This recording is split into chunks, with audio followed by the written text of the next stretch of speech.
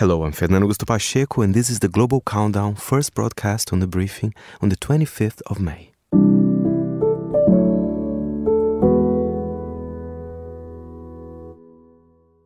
Her career was amazing, and you know, as Tyler was saying, clearly she was an icon for Zurich and Switzerland. But one interesting thing here, she is a global icon, though she was born in the US. Georgina, her presence, even in my home country, Brazil, she still has one of the records of attendance at the Maracanã Stadium in Rio. More than 180,000 people paid to see her in the late 80s. So, you know, she does have that presence. You know, you talk, Tina, everybody has a story to say about her favorite song. It's hard. I'm sure there'll be some fans that might disagree with my little top 5 here, but you know, it's Tina's songs. I think you shouldn't be unhappy as well. Shall we start at number 5? I start with number 5 because I do think she's simply the best. This is Tina Turner with The Best.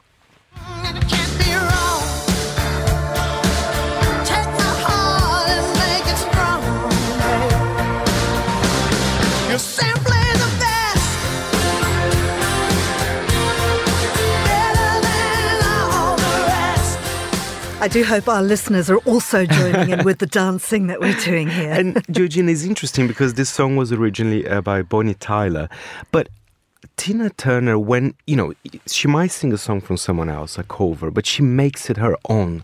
And of course, her version was the more famous one. And I was talking about her being a global icon. This song as well was a part of an Australia Rugby League ad. So she became an icon for this league, and she always did promos for them. She performed there. So they have quite a close relationship. So I like those stories about her as well. So I'm sure they're mourning her death as well. Absolutely. What's at number 4? Number 4, it's a very elegant track. I love it. One of my favorites. And it's also part of her remarkable comeback in the 80s with her album Private Dancer. She had very difficult years, after her split up with Ike and everything. And nobody would expect. She was 44 at the time. You know, the music industry is ageist right now. Can you imagine in the 80s, Georgina?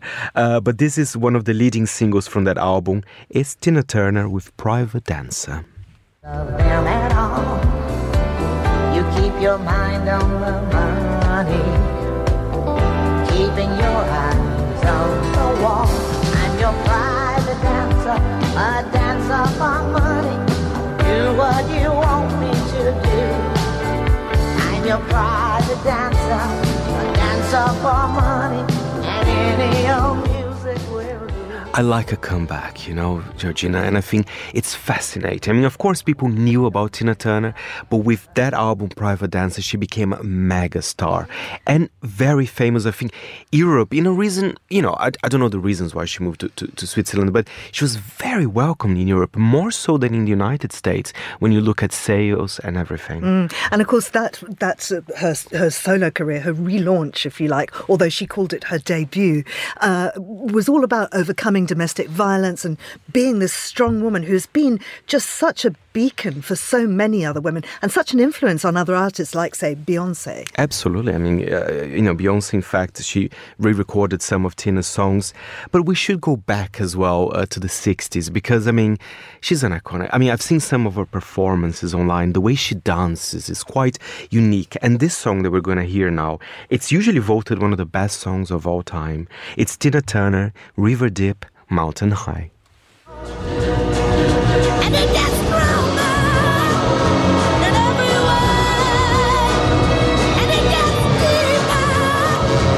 Let me say, and it gets higher, day by day. And do I love you, my oh my? Yeah, You can't put Tina in a box, you know. Even in the 60s, she had that rock and roll attitude, which is, it's so her. And I'm sure there were music producers trying to tame her a little bit. I don't think she likes to be tamed in any way. Number 2. Oh, I love this song. This is from, I believe, 71, Proud Mary, which once again, it's not a song by Tina. It's a song by Creedence Clearwater Revival, but she made it her own. I mean, it starts very slow and sultry, and then it goes to a crazy, epic funk song. It's wonderful, right? I love it. It's Proud Mary by Tina Turner. rolling for the man every night and day. And I never lost a minute sleeping, worrying about the way things might have been. Big wheel keep on turning, proud door keep on burning. Rolling, rolling, rolling on the river. Say we're rolling. Gives me goosebumps. It's amazing. Yeah, I'm feeling actually quite tearful about it. You suddenly realise how completely fantastic she Yes. was and what a talent the world has lost. You were saying that that song wasn't originally recorded by her, and as it is with our final song that we're going to play, which I have to tell you was originally offered to Cliff Richard. It was then given to Donna Summer, who sat with it for a couple of years, did nothing with it.